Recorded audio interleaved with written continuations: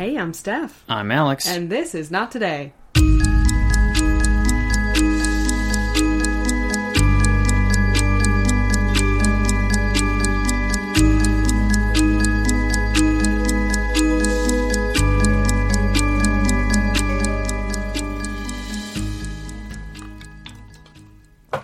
How is your THC drink, you freaking weed head? It doesn't taste that great. It doesn't taste good? It's not good. Oh, no. It's cheap, though. It's like a lot of milligrams for not that much money. Sure. And if you're a lightweight THC person, as I am, I was into it. Love that. But it looks pink, but it really doesn't taste like anything. For all you nerds out there who don't know about weed drinks, we have... Weed drinks. Weed drinks. We can drink Those our nerds. weed. It's the move. If you get like a little low dosage. Sure. Yeah, I don't partake anymore because I am an anxious baby who can't handle anything really. So Hey, it is what it is. No You weed know for me. yourself. that's true. Right? That's true. I'm much happier when I'm not high. So that's good. But anyway, welcome to the show. Welcome to the pod. We hope you're doing well on your drive. Yes, I can see you. No. I can see you turning onto number Yeah. interstate. Right. Oh my god. The other day I got a message somewhere that someone said they had to pull over while they were listening to one of the episodes. And I was like, oh god, please be careful. They're like, it was so shocking I had to pull over. And I was like, really? ooh, I'm sorry. Wow, the shock value was there, though. Yeah, seriously. But hey, if you're driving, be careful. Look at the road. Yeah, be careful. But, it's like listening to a radio show, really. Yeah, It's recorded radio. Whenever I talk to my papa about the podcast, he's like, you're on the radio? And I'm like, well, kind of. Like, yeah. Not really. We have our own radio show. But then my mom's like, oh, it just say yes, you're on the radio. And I'm like, okay, yeah, I'm on the radio. He can't handle it. I'm just kidding. But hey, bonus episode number 2 comes out this week. That's true. I was excited about recording it. It's going to Yep. be sweet. Hell yeah. We've got an 11-year-old girl having to save her father's life in the Canadian winter tundra. Is it a tundra? I don't know. Is that the right word? It sounds right. It's like Feels negative, right. very negative degrees, Negative, very cold. very cold, lots of stressful things happening, and it's up to an 11-year-old to save her father's life. So that's what we're dealing with over on bonus episode number 2. You can find that on our Patreon. What's the link to that? I don't know. I'm a curious person. Oh, yeah, I don't know. It might be patreon.com/nottodaypodcast if you Okay. wanted to check it out.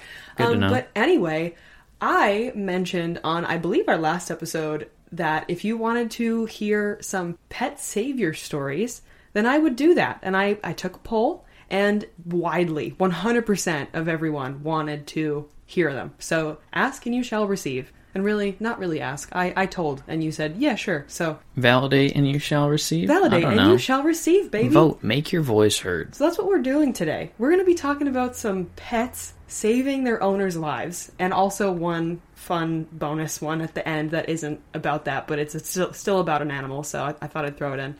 Shall we jump in? Let's jump in. Okay. So I got all of my stories from a documentary series called Pet Heroes.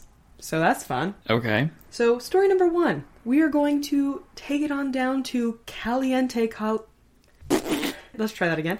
Caliente, California in 2008. You like that? That's so funny. I tripped up That's over so my dumb. words. You ever get stuck on your lips where you're like, blah, blah, blah? You know what I'm saying? I get stuck on everything when Yeah. I'm telling the story. Fair. But anyway, we're going to go down to California in 2008, baby. So Elena Hansen lives on a ranch in a remote volcanic basin at the base of the Southern Sierra Mountains. She considers her home to be paradise, and she even calls it Eden. It's extremely remote. Elena said that there may be 500 households in a 500 square mile area. So nobody Everyone gets a around. square mile. Ex- It's fair. Everyone gets 100 square miles, right? No, no? What? There's 500 square miles for 500 houses. Yeah, you right. Okay. You know, Okay. oh, So we good? No, It's we like, good. we good, fam? we're not gonna address how stupid I just sounded. It's cool. So the closest gallon of milk, she said, is 67 miles away.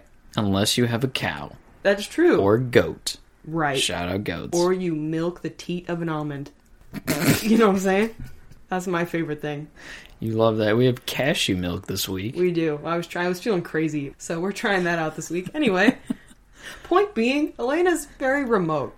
And she has to go 60 miles for milk. True. But she loved the idea of being a self-sufficient woman. She wanted to be as self-sufficient as she could be.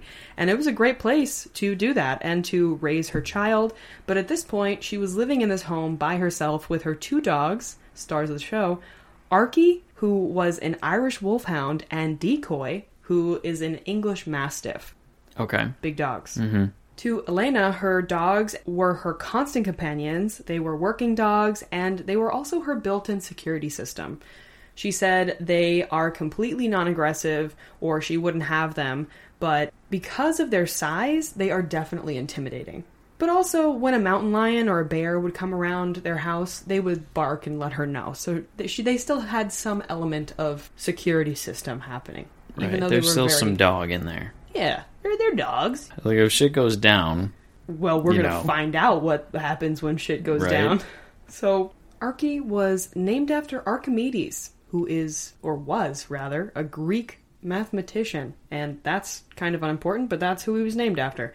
Anyway, he didn't really know he was a huge dog. He had very much the personality of, I am still a puppy, and I don't care how big I am, I'm going to sit on your lap. I feel like this is a common dog thing. That is, yeah, that's true. You know? My aunt has 2 Great Danes, and they're gigantic. Dinosaurs. They're like dinosaurs, and they sit on her lap, like on the couch, and they take up the entire couch. It's very comical to see a picture of them sitting on her lap because she's like, little and they're gigantic. Anyway, you get it. So that's what he had.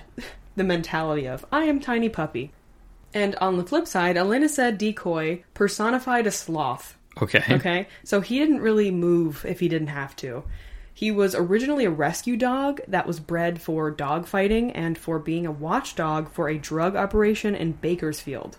They kept him chained by his neck to a tree stump in 115-degree heat with no shade.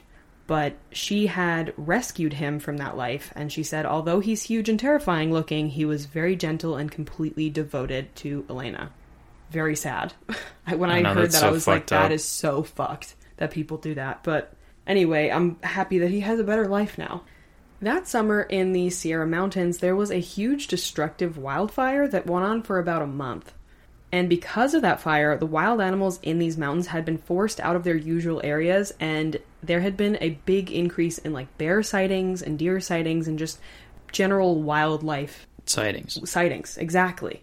But the wildfires weren't the only thing that happened. They also experienced torrential rains in July, so good for no more fire, but then it meant that the rains washed out trees and boulders and completely changed the terrain. The ecosystem of this mountain and like the wildlife was completely out of whack. These rains had silted in Elena's spring, which she used as a water supply for her orchards and her garden. So because of that, she had to dig out the spring by hand to get the water flowing again. And this was a big job because she had to dig through about 5 or 6 feet down into the mud to get back to the water, like to get it flowing again. She had to dig underwater? Part of it, yeah. So there was like a little box of water and she had to like kind of remove rocks and things like that out of the way to get the water flowing again. But I think the rain like made mud come down on top of the stream. So she had to physically clear it away. That way she could have the water flowing again. Damn. Yeah, big job for a singular person. She probably had a shovel, but in the documentary, at least in this part, she was digging out rocks with her hands. Hey, more power to her. Oh yeah, no, she was getting it done. She was definitely doing that. It was July 22nd, 2008, and it began as any ordinary day on Elena's ranch. First thing in the morning, she was out and about doing her chores, and she had already begun digging out her spring, and at this point she was about knee-deep in a small pool of water, but was working to remove big rocks, like I said. At that point, she had been reaching into this extremely cold water to pull out rocks for about 2 hours. And at that time, she decided that she should get out and kind of warm up because she was starting to lose feeling in her legs. So she's like, yeah, it's time, Yeah, it's a good move. Right. She said it was an absolutely perfect day. The sun was shining, the birds were singing, her dogs were sleeping down by the creek just around the bend. So she was really savoring the moment, you know, having one of those, like, I'm the main character, you know, because gorgeous ranch, sun, birds, dogs, you understand. You know, she's having a Garden of Eden moment. Literally. And so she has definitely seen wildlife around. She is no stranger to going on hikes or riding her horses or, you know, just she sees wildlife. She had always seen it as a gift when she spotted a bear because it was very special to her. But that was when she would ride her horse past one in the distance, or, you know, she would see one very far away on a hike. So it was never, like, in her face. Do you see where this is going? Yep. But this was very different. There was a bear right in her face as she, like, basically turned a little tiny bend, and it was right in front of her, staring down at her, and she knew that this was about to be the moment where she would be attacked, but there wasn't anything she could do about it. There was maybe a half a second of eye contact before this bear leapt at her, knocked her into the mud, grabbed her by the ears, and bit into her face. Oh, God. Yeah.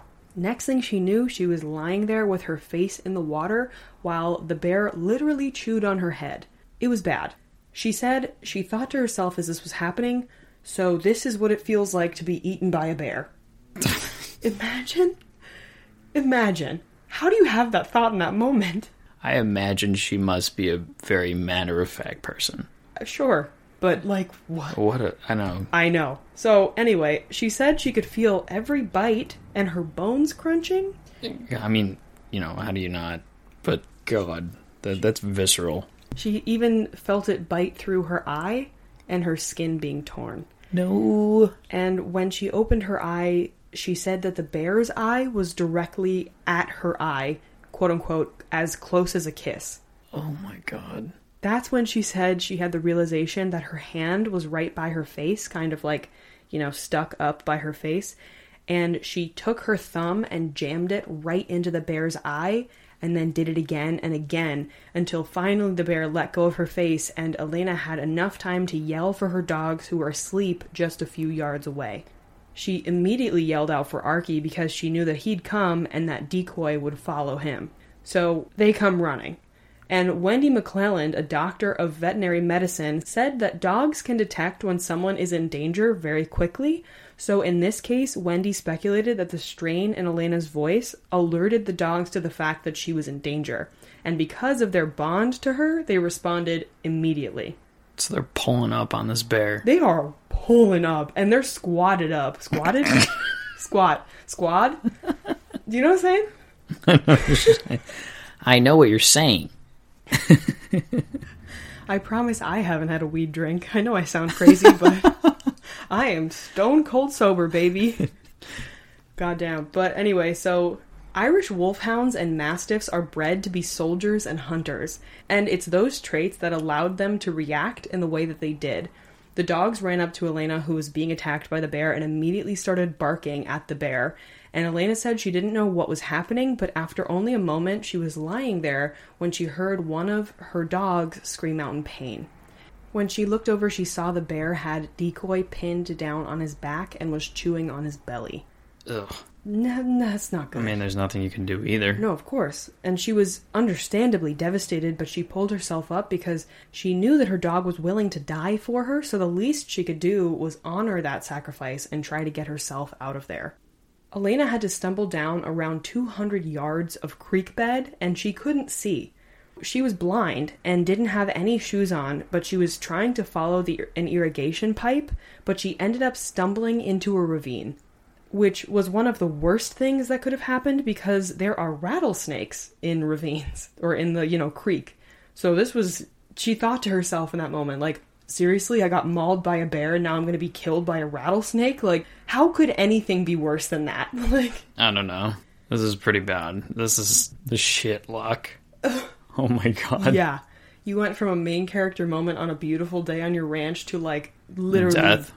Almost dying. Yeah, Mother Nature is not fucking around today. Seriously. And because of that frustration, Elena screamed into the sky, this, like, guttural, primal scream, and Archie heard Elena scream and came running to her aid. This 200-pound puppy let Elena grab onto him, and he led her through the brush and cleared a pathway for her to get out of this mountain.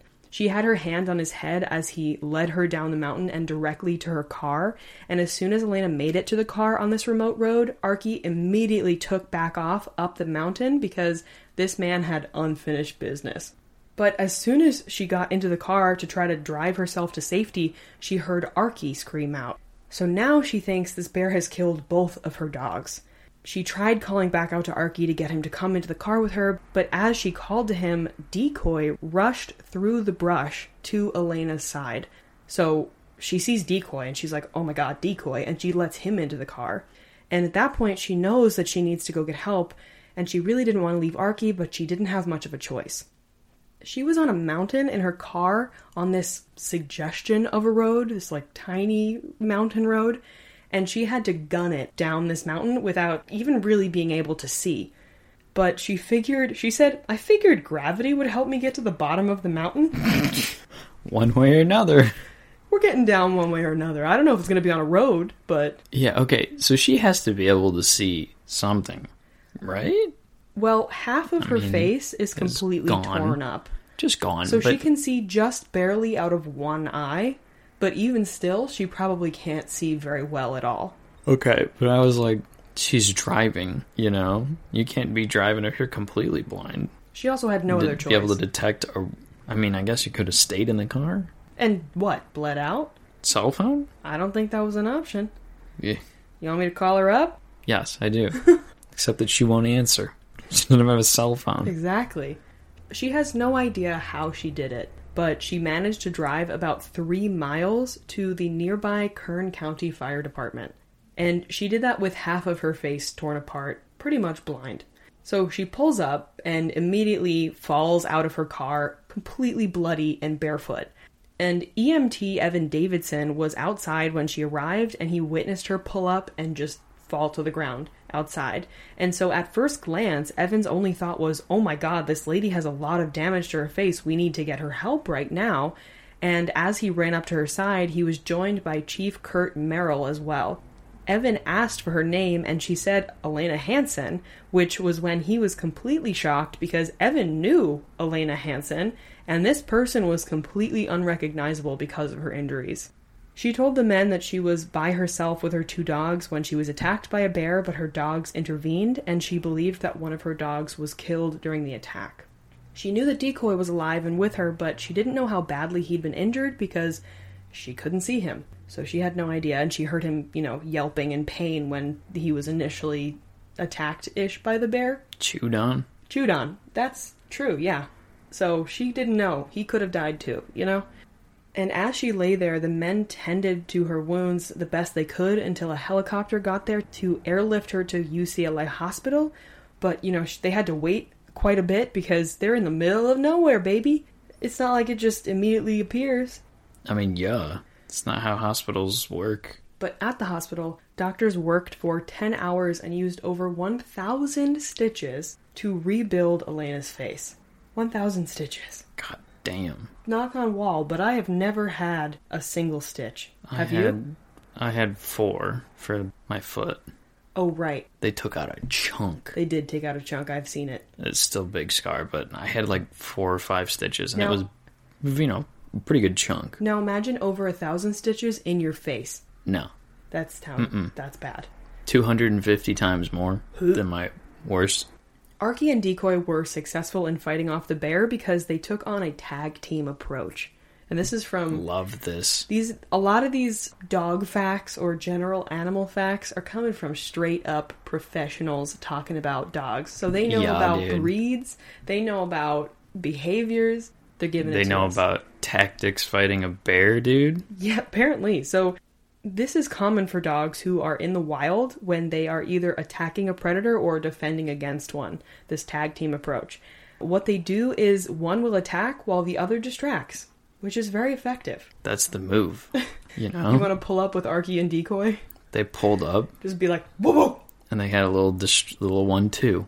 They gave them distract, the old 1-2. attack. Perfect. And these 2 breeds make a great team. The Wolfhound brought the swiftest the swiftness and reliability, and the Mastiff brought in the courage and the power. We love that. Not long after receiving the emergency reconstructive surgery on her face, Elena returned home to find Decoy waiting for her, which was not very surprising because she knew he was alive. She was so happy to see him, and as she bent down at her car to greet him, she saw Archie running toward her as well. So obviously, Elena burst into tears because she fully believed Archie was dead, but there he was, and it was as if nothing had ever happened. They ran up to her, they licked her, they were joyous, and the dogs had only sustained minor injuries. Oh, for real? For real. I mean, I can't believe it. I'm waiting for, like, they got nothing? Just a few scratches? Yeah. Did their kind of attack, distract work that well? Yes. Against a full-ass bear? A whole bear. They came out with, like, a few scratches. Dude, this ain't a whole bear. This is a 2% bear. No, it was a whole bear. It's not a 2% bear. It's a skim bear. Each week I speak to inspirational people. Each one of them has been on their own remarkable journey. They've all chosen to share their stories with one aim, that if people can relate and get comfort from it, if it can help someone, as one of my guests said, there's so much going on in the world.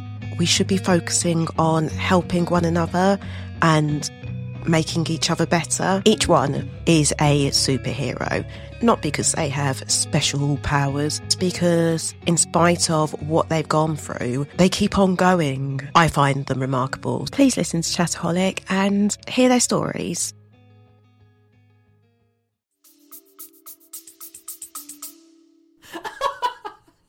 So stupid.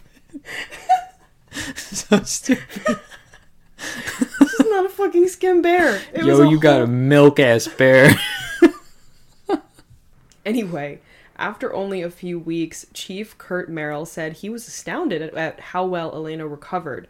He said it was absolutely because of her dogs' distract and attack. He was like, yes. Going after them, and they fought off the bear, that Elena survived and got away. And they believed that if her dogs weren't there, Elena would have been out there for days or even weeks before her body would have been found. So, yeah, I mean, she doesn't have that many visitors, I imagine. no, definitely not. Yeah. So Elena said she doesn't feel vengeful toward the bear because it's a bear.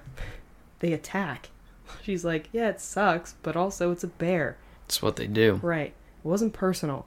But Elena said that her dogs are her family and they're everything to her. And at the end, she said they're her heroes, but she doesn't want to tell them that because she doesn't want it to go to their heads. Please. So that is the Goodbye. end of Elena's story and her dogs, Archie and Decoy. Damn. I mean, when you said pets saving their owners, I didn't mean it would be this. I didn't think it would be this literal. Oh yeah. These are fun stories. I mean, when in doubt, have a tag team. Mastiff and Irish Wolfhound. It's the move, or apparently. Something. Yeah. All right, so moving on to story number 2, shall we? Let's do it. This next story takes place in Edmonton in June of 2011. Jenny and Ryan Connerow were a young couple in charge of a bustling family. They had 6 kids. 5 of them were boys under the age of 14. So, oh God, Jesus Christ. And the family loved living in Edmonton, and at the time they had been there for 11 years. The 9th member of their family was their husky Malamute mix named Luna. Okay, I'm liking it. You would have loved Luna if you ever get the honor of meeting her, because you are a big fan of huskies. We love the screaming. I like a group of them. Oh, a group of huskies a group screaming? of like 6. Yeah, it's the One best. of them, all you have to do is say like, walk. And they just lose their shit. One goes, and then they're all like, rah, rah, rah. It's my favorite content. You understand. Very good. My neighbor growing up had 2 huskies, one of which was named Woo Woo, because guess what she said? Woo, woo, woo, over and over again. Really? So her name's Woo Woo. Anyway. That is so amazing. I know. Calling your dog Woo Woo? Yeah. Woo Woo. Yeah. Like, how fun is that to say? Yeah. Move on. Moving on.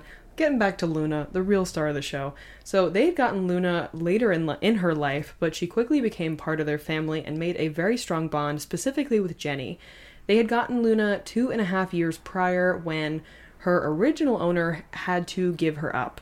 They had gotten another younger dog, and Luna and this other dog were fighting for dominance, and apparently they were reluctant to let either of the dogs go, but they decided on Luna. Which I'm like, that's kind of fucked up. You got a new shiny dog and you let the old one go? I mean, it's fucked up that you have to pick. Yeah, but you just... Let the mean. old one go? Isn't that fucked up?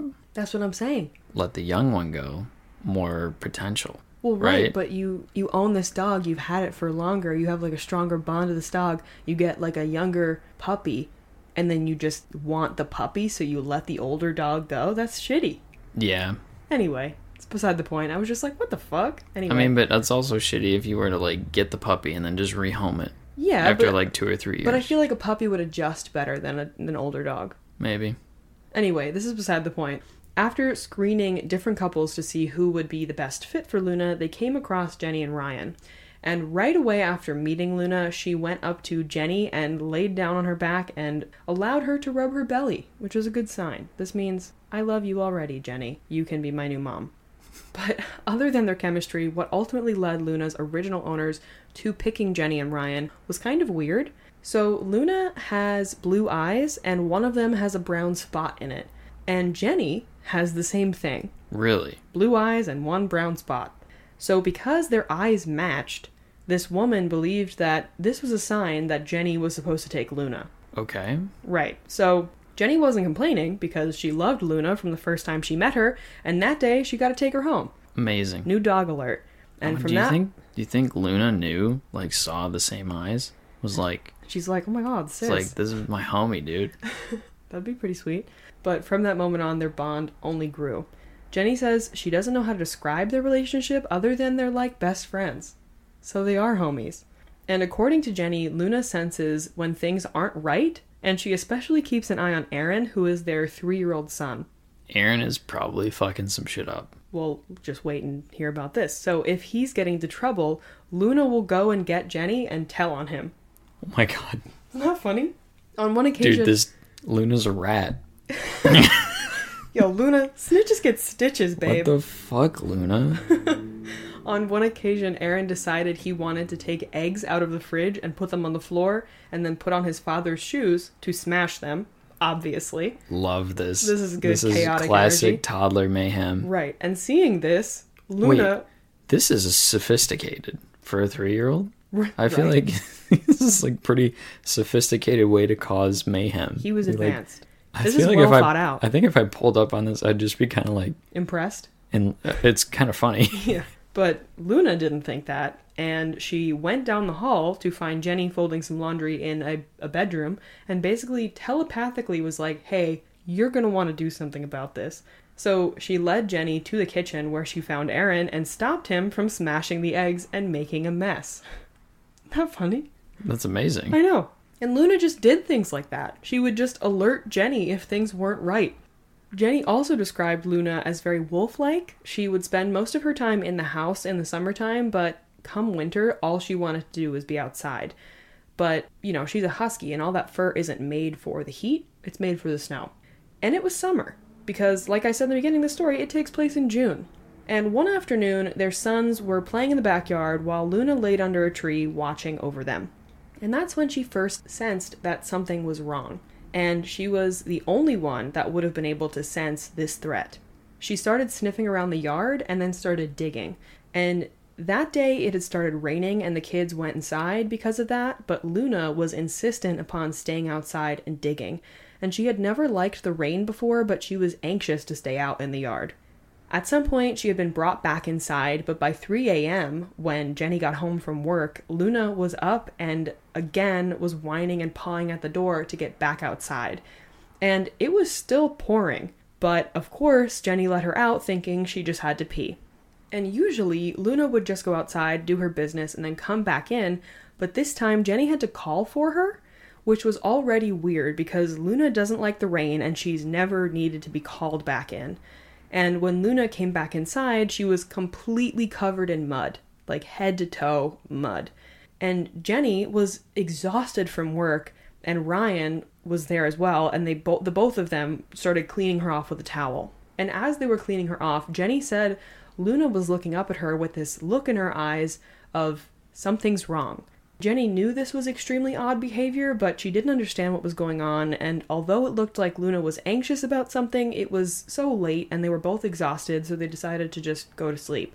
But all night, Luna was at the door, alert to whatever was wrong. She had discovered a serious threat to her family's safety. She had smelt an odor that was coming up from the ground that her humans couldn't smell. It was a deadly natural gas. Huh? Dude, Luna is, I was gonna say, like, carbon monoxide detector.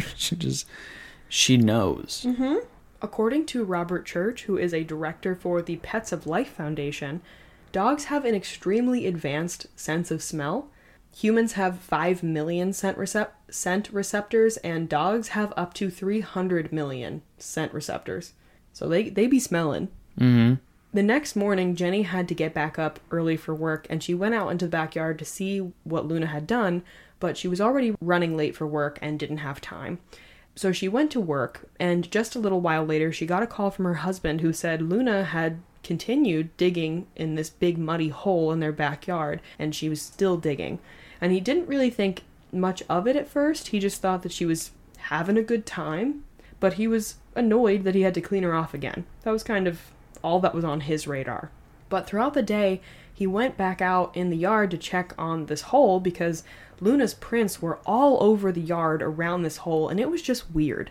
He thought maybe there was a dead animal buried there or something like that, but at this point, he at least knew that she was interested in something underground. He just didn't know what it was.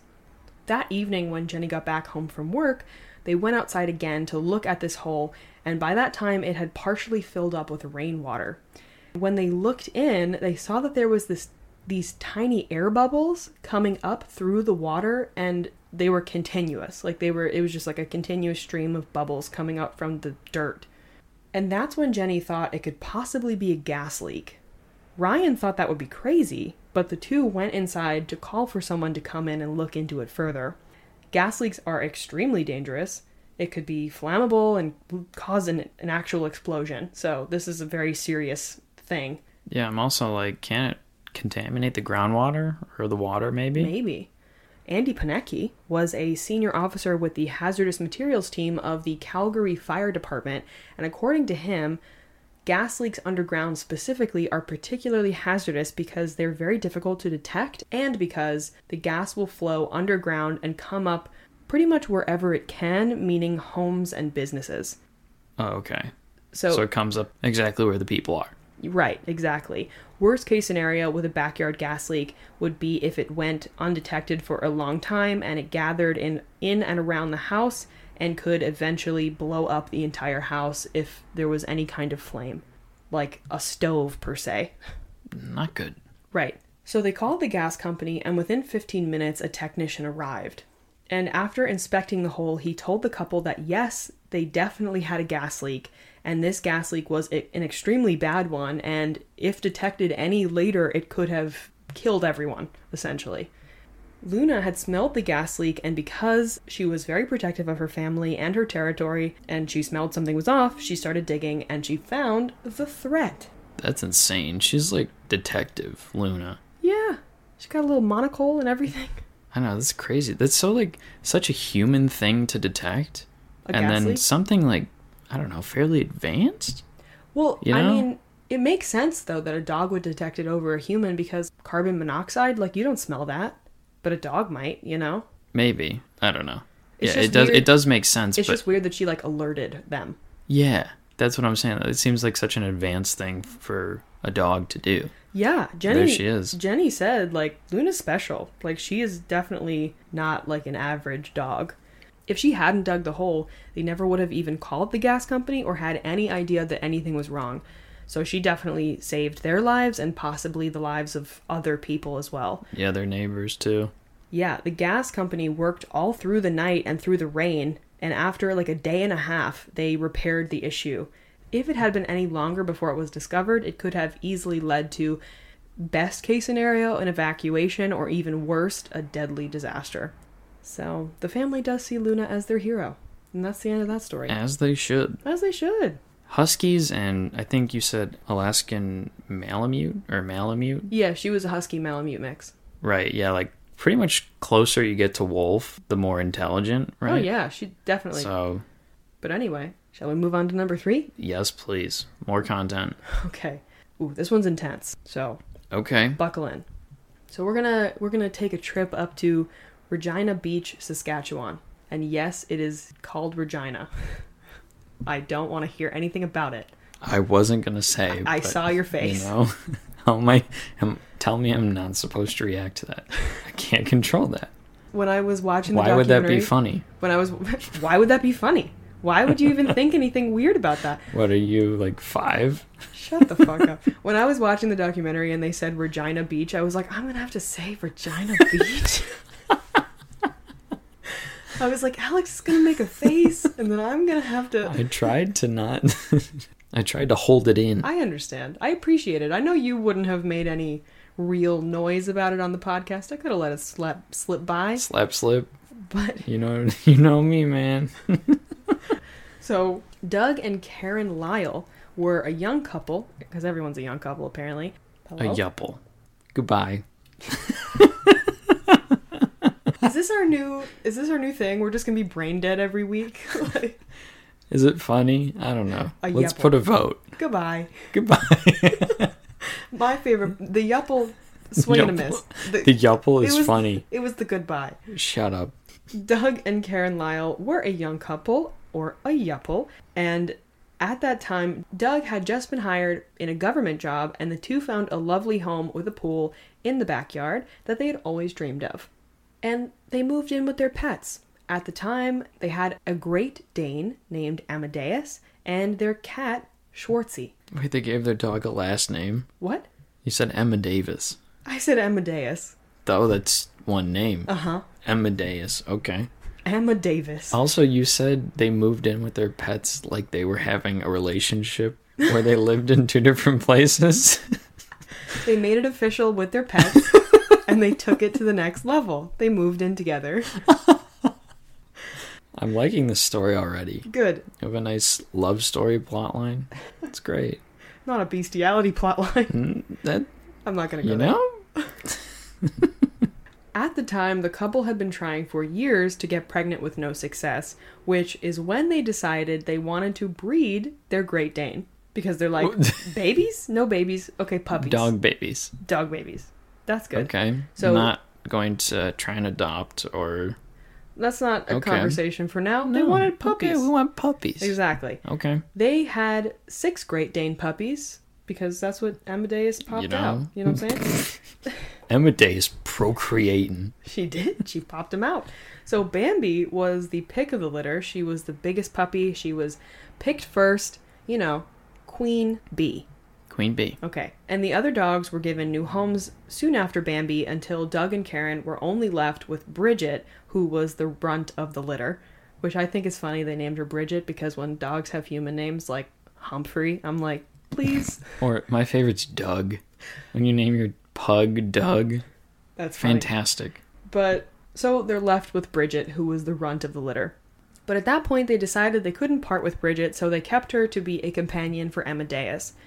And shortly after that, Amadeus was diagnosed with bone cancer, unfortunately, and did end up passing not long after that. However, Bambi, their biggest puppy, who had been rehomed first, was given back to Doug and Karen. For whatever reason. There's a return policy? I don't know, maybe the family was like, we actually can't handle a Great Dane, so you can have it back. And they were like, you know what? I'm okay with this. Give me Bamb. Yeah, so this was exciting for them because now they had 2 dogs again, but it was also an extremely exciting time because the couple had just learned that Karen was finally pregnant. Oh, that's great. Yeah, so when their first son, Forrest, was born, the dogs immediately loved him. They stuck by him all the time. They were always at his crib or his cradle or laying on the blankets with him. They just wanted to be with Forrest. And Karen said it was like they had brought home a puppy for them. And Forrest was theirs. They were just very smitten. Love that. Right. Great Danes are big dogs, but Forrest was never bothered by them either, and Karen said that she believes he must have gotten used to their barking while he was in the womb. The Wumb. They're brothers. No, brothers, sisters. Forrest They're is... siblings. Yes, it was like they were siblings. Mm-hmm. Good old sibs. You know what I'm saying? So, Forrest recalled Bridget and Bambi even taught him how to walk. Really? He would hold onto their tails and he would like waddle behind them. That is so cute. I know, right? I hope they have video of that. I hope so too. I didn't see it, but I heard about it, and now I'm passing along that information to you as storytelling. For their sake, I hope they have it. Me too. So Wendy McClelland, again, the animal veterinary person at the beginning that we talked about, said that the dogs were responding to a pheromone that the baby was giving off that let them know that he needed to be watched carefully. What? If a female dog smells that pheromone, they become extremely protective. It's just like a hormone or pheromone. I don't know. Is it the same thing? Who was giving off the pheromone? Forrest. He's a baby. They're like smelling up on him and he's like, yes, you are a baby. You need to be watched over. Baby. I have to take care of you. They recognize human pheromones? Yeah, he's a baby. They're like, oh, he's a little puppy baby. Puppy baby. Yeah. So they must share enough DNA with us to recognize that pheromone, right? I have no idea, but I suppose they know he's a baby and they know that they gotta take care of him. Right? So that's cool. You know, I should have just said it confidently. You would have believed me. Sure. Also, animal expert Brian Keating said that most dogs will treat babies as puppies in their pack. Since dogs are pack animals, they treat their babies as part of their pack and are extremely protective of them. So they just understand that they're babies, you know? Yeah, fair enough. By April of 1995, things had taken a downward turn for the family. Doug had lost his job and expenses were really piling up. The couple knew at that point they needed to sell their home and were also dealing with the fact that they might have to give up Bridget and Bambi since they didn't have the money to take care of them anymore. It was still extremely cold in Saskatchewan, but in an effort to make their home more marketable, Doug decided they needed to open up the pool to make the house look even more enticing to prospective buyers. And every day, Doug would go to the post office, which was about 3 blocks away, or like a 5-minute drive, to check and see if he had gotten any responses to the resumes that he had submitted for new jobs. And while he did that, Karen would be at home with the baby, who was only 2 at the time, and would help Doug by writing up more resumes. She would sit at their computer, which was just down the hall from their family room, and she had set up Forrest on a blanket in the middle of the carpet with the dogs right beside him. That way she could look back down the hall and see him playing. And not even 2 minutes after watching Forrest playing happily in the middle of the floor, she heard Bambi barking. Karen immediately turned around to find that Forrest was not sitting on the blanket anymore, so she rushed down the hallway. And when she got to the family room, she saw that the back sliding door was slightly open, but the dogs were so big that even Bridget, who was the smaller of the dogs, would have a hard time getting through, and Bambi couldn't even fit her head through the opening that was in the door. And when Karen looked outside, she saw that Bridget was in the pool. She thought that Bridget may have fallen in the pool, but thought that it would have been strange considering it was freezing, the water was freezing, and it was really cold outside. And when she opened the door further, Bambi immediately pushed past her and jumped into the pool as well. And that's when she saw Forrest's green pajamas in the pool, and he was face down in the water.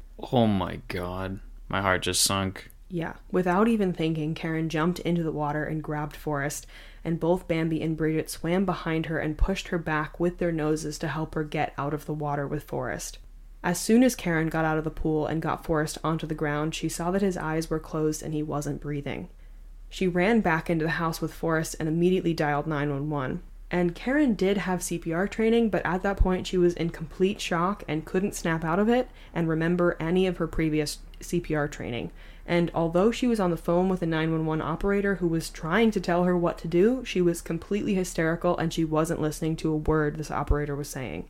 He even told her that if she didn't stop and listen to him, there wasn't anything he could do. And the dogs were right beside Karen and wouldn't leave baby Forrest's side. Karen didn't have any way to reach Doug while he was at the post office, but thankfully only seconds later he walked through the door to hear Karen screaming. Doug immediately ran inside to find Forrest laying in a pool of water on the carpet and his lips were blue. He immediately jumped into doing CPR and mouth-to-mouth resuscitation on Forrest, and after a little bit, Forrest coughed up a bit of water, but then he stopped breathing again. After 3 whole minutes, Forrest had finally started showing signs of life again, and paramedics had been dispatched, but they were coming from 60 kilometers away, so it was going to take a little while. But after that, Forrest stopped breathing again, and the 911 dispatcher asked to talk to Doug. So he asked if Doug was covering Forrest's nostrils as well as his mouth when he was doing mouth-to-mouth, and Doug said no. So he said, okay, plug his nose as well. And when Doug did that, he seemed to have a better response, and soon after that, paramedics made it through the door and took over from Doug. Once they got Forrest breathing on his own, they loaded him up into the ambulance, and Karen climbed in with them, and they all went to the hospital. While emergency room doctors worked on Forrest, Doug and Karen had to sit in the waiting room and hope for the best. I can't even imagine how scary that must have been. But the doctor came out smiling, which is always what you want to see, and told them that Forrest would be totally fine. So, he is okay. Wow, that's insane. It always seemed like once you got someone resuscitated, they were just back to life. You know, to have him stop breathing again 3 times. 3 times seemed like really weird to me. Yeah. But maybe it's more realistic. I don't know. Every movie you see, it's just like... They just cough up the water and it's yeah, fine. and then it's done. Right. Well, I think the problem was he wasn't doing mouth-to-mouth correctly, so maybe they weren't getting all the water out. Maybe. Yeah. And I'm probably not getting enough oxygen or something. Yeah. But he was okay. And when they went back to see him, he was groggy but alert, and they were beyond relieved. Doctors believed that the shock of the extremely cold water caused Forrest's vital functions to shut down very rapidly, which allowed him to survive long enough for Bridget and Bambi to alert Karen. Wow. So this is another, like, cold saves you. Yep. This is one of the most wild concepts we keep running into in this podcast, is that when you're so cold you don't need enough oxygen, and then you can just die for minutes on end and then just come back. Yeah. It's the coolest thing ever. I'd never even heard of that, and we've covered, at least 3 stories now where that was the case. Yeah, or it came into play. Yeah. It's like, I don't know, I've also heard of the frogs that basically die for the entirety of winter, and then they come back. Is that what hibernation is? I have no idea, but that's extremely cool, and that's what happened to Forrest. So Karen stayed at the hospital with him that night, and Doug went home later that evening. And when he got into the house, he couldn't find the dogs until he went upstairs, where he found them wedged underneath Forrest's crib in his room. Oh. With Forrest not being in the crib, the dogs knew that something was wrong and were laying under his crib to display their concern, which is what a dog expert said. When I was watching that, I literally was like, huh! Teared up. I know. Oh, God. After keeping Forrest under observation for 3 days, doctors allowed him to go home, and when Karen and Forrest returned home, the dogs greeted them with such excitement it was like they had been gone for 6 months. And after that, they stuck to him like glue. Their house was still for sale, and things were not better financially, but at this point, even when people said it was time to get rid of the animals, they couldn't part with Bambi and Bridget. They did end up selling their house, and the family was able to start fresh in White Rock, British Columbia. And shortly after their move, Karen and Doug got a call from a company who wanted to honor Bridget and Bambi for their part in rescuing Forrest. The award included a lifetime supply of dog food. That's amazing. So they were able to keep Bridget and Bambi. Love that. Yeah. Can you imagine how heartbreaking that would be to have to sell them? Or just rehome in Or general. rehome Yeah. at all? Oof. No, that's horrible. Karen said that Bridget and Bambi were like their angels, and she believes that they have them for a reason. Like that Bridget was the runt and they kept her, and Bambi was returned. You know, it was meant to be. And Forrest, who's now grown, enjoys running and swimming and playing football and wants to become a pilot in the Canadian Air Force. When Forrest learned about what happened, he said it felt like a blessing that he was alive, and he owes his life to Bridget and Bambi. Bridget and Bambi lived for 12 years and passed within a year of each other. The family misses them every day, but feels extremely lucky for having them in their lives. And that is that on that. Amen. Yeah. Shout out Bambi. And Bridget. And Bridget. Right. That's so scary to have like a baby and like a pool. Yeah. Oh my God. Yeah, I feel like we're not having a pool if there's a child involved. Well, put we some can bars have a up. pool. We just Put need to some get a bars fence. down. I had a pool growing up. We just had a fence around it. There was no fence around this pool. That's the dangerous part. Yeah, and it's cold. Anyway, shall we move on to story number 4? Moving on. It's short. It's light. I just thought we could end it on a fun one. Shall we? Okay, I'm in. Okay, we're going to go to Vancouver, British Columbia. We're sticking We're in just Canada. in Canada. Yeah, we're sticking in Canada. But even our bonus episode is in Canada. So, we love Canada, apparently. Shut up. Wait, what province is this in? I don't fucking know. Do I look like a Canadian person? I'm shaming you. I have no idea. I'm like, you don't know either, you bitch. Ontario? Manitoba? I have no idea. Just naming places in Canada that you know? Places in Canada. I don't know Sure. what kind of places. Right.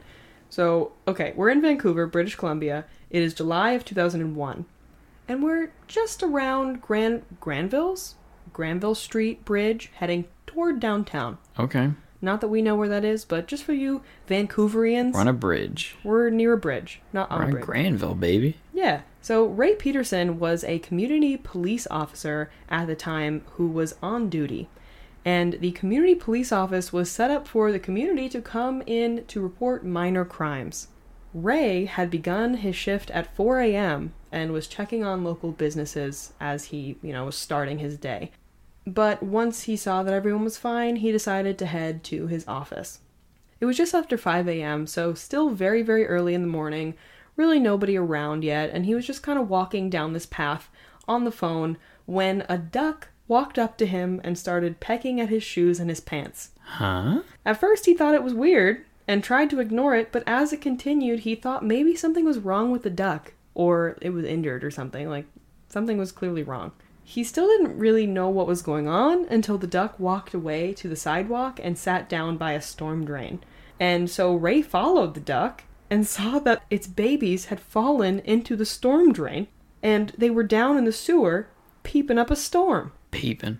Like, Wow, I didn't. This is so weird for a duck to It go is get a weird. human's attention. I know. He was like, this is so freaking weird. Well, so that's why he followed the duck, and they were little babies, peeping away. So anyway, after finding the ducklings, he decided to call for backup.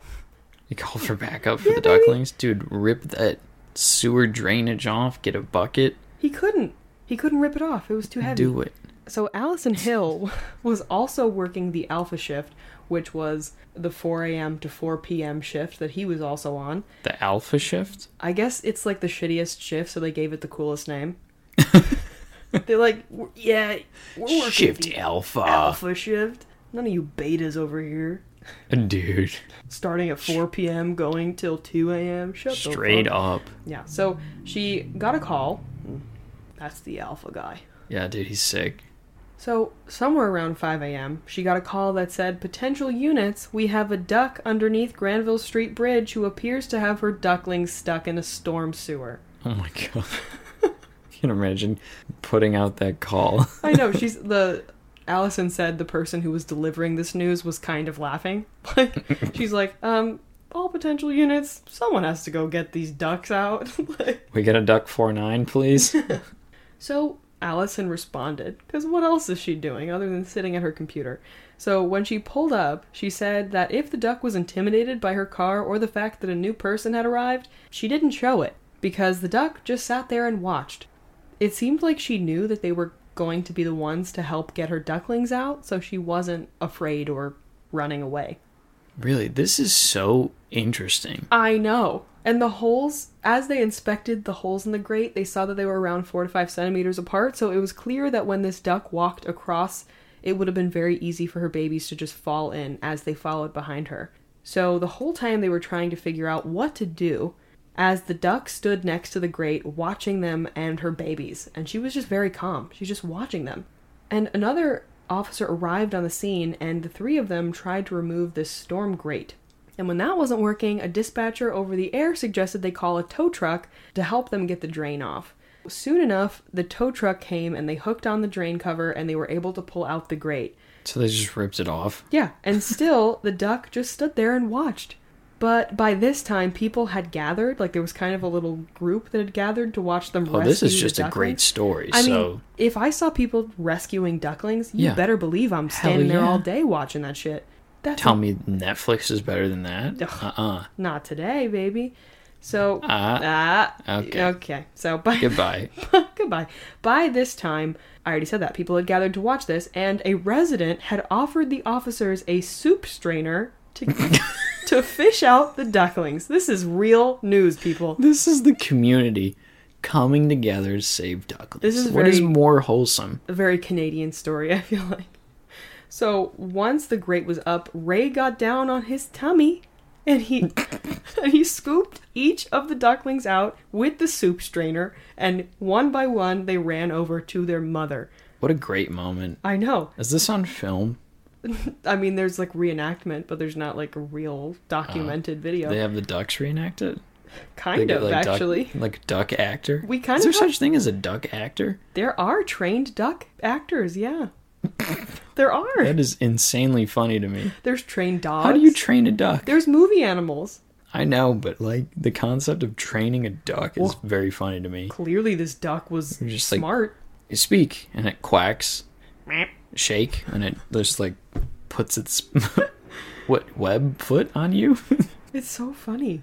Allison recalled that each duckling, once they were freed, they would like run over to the mother, and the mother duck would greet each one with like a beak tap or like a feather ruffle. Yo, they have their own handshakes. They all have their own handshakes with mom. They got a beak tap. Like a little fist bump. A little and feather ruffle. Feather ruffle. Yep. Like a little combo. That is insanely funny. I know. This story just keeps getting better. I know. And that's really the end of the story. They just went on their way. They literally just saved the ducklings, and then that was that. Just waddled away. They waddled away. Wow. Yeah. That's a great place to end. I know. And it's like, at the end, all the Canadians like, oh, don't you know? And they just got a soup strainer, I feel. you know? They just scooped them out. I just found The it so ducks did funny it. that it was a soup strainer. Someone was like, I have a soup strainer you can use. And he just like got down on his stomach and like scooped him out with a Scooped him strainer. out. That's so funny. Anyway, that's that on that. Could you imagine being the duckling? How insane. Being the duckling? How's that weed soda treating you? I'm not high yet, okay? Stop it. This is... You're like, imagine Really? being a duckling. No. Imagine the story from the duckling's perspective. Is this not a POV, valid... you're a duckling? POV, you're a duckling. Not only are you a duckling, you've been swallowed up by the earth. I bet it was wild being a duckling that day. And then everything's fine. The soup strainer comes in, scoops out. You do your fist bump with The mom, claw. and we just like You've been chosen. They've been chosen. You've been chosen. Goodbye, brothers. Oh my god. We love a Toy Story reference. Yes. All right, I'll shut up. But is that not crazy? All It right. is crazy. But anyway, that is our first installment of Pet Hero Stories, baby. There's more, so I could probably do another one of these if we like them. Yeah, I thoroughly enjoyed that. Sick. We'll see how the reception is. We'll see. We'll give it a minute, breathing time. Yeah. But anyway, what's your good thing?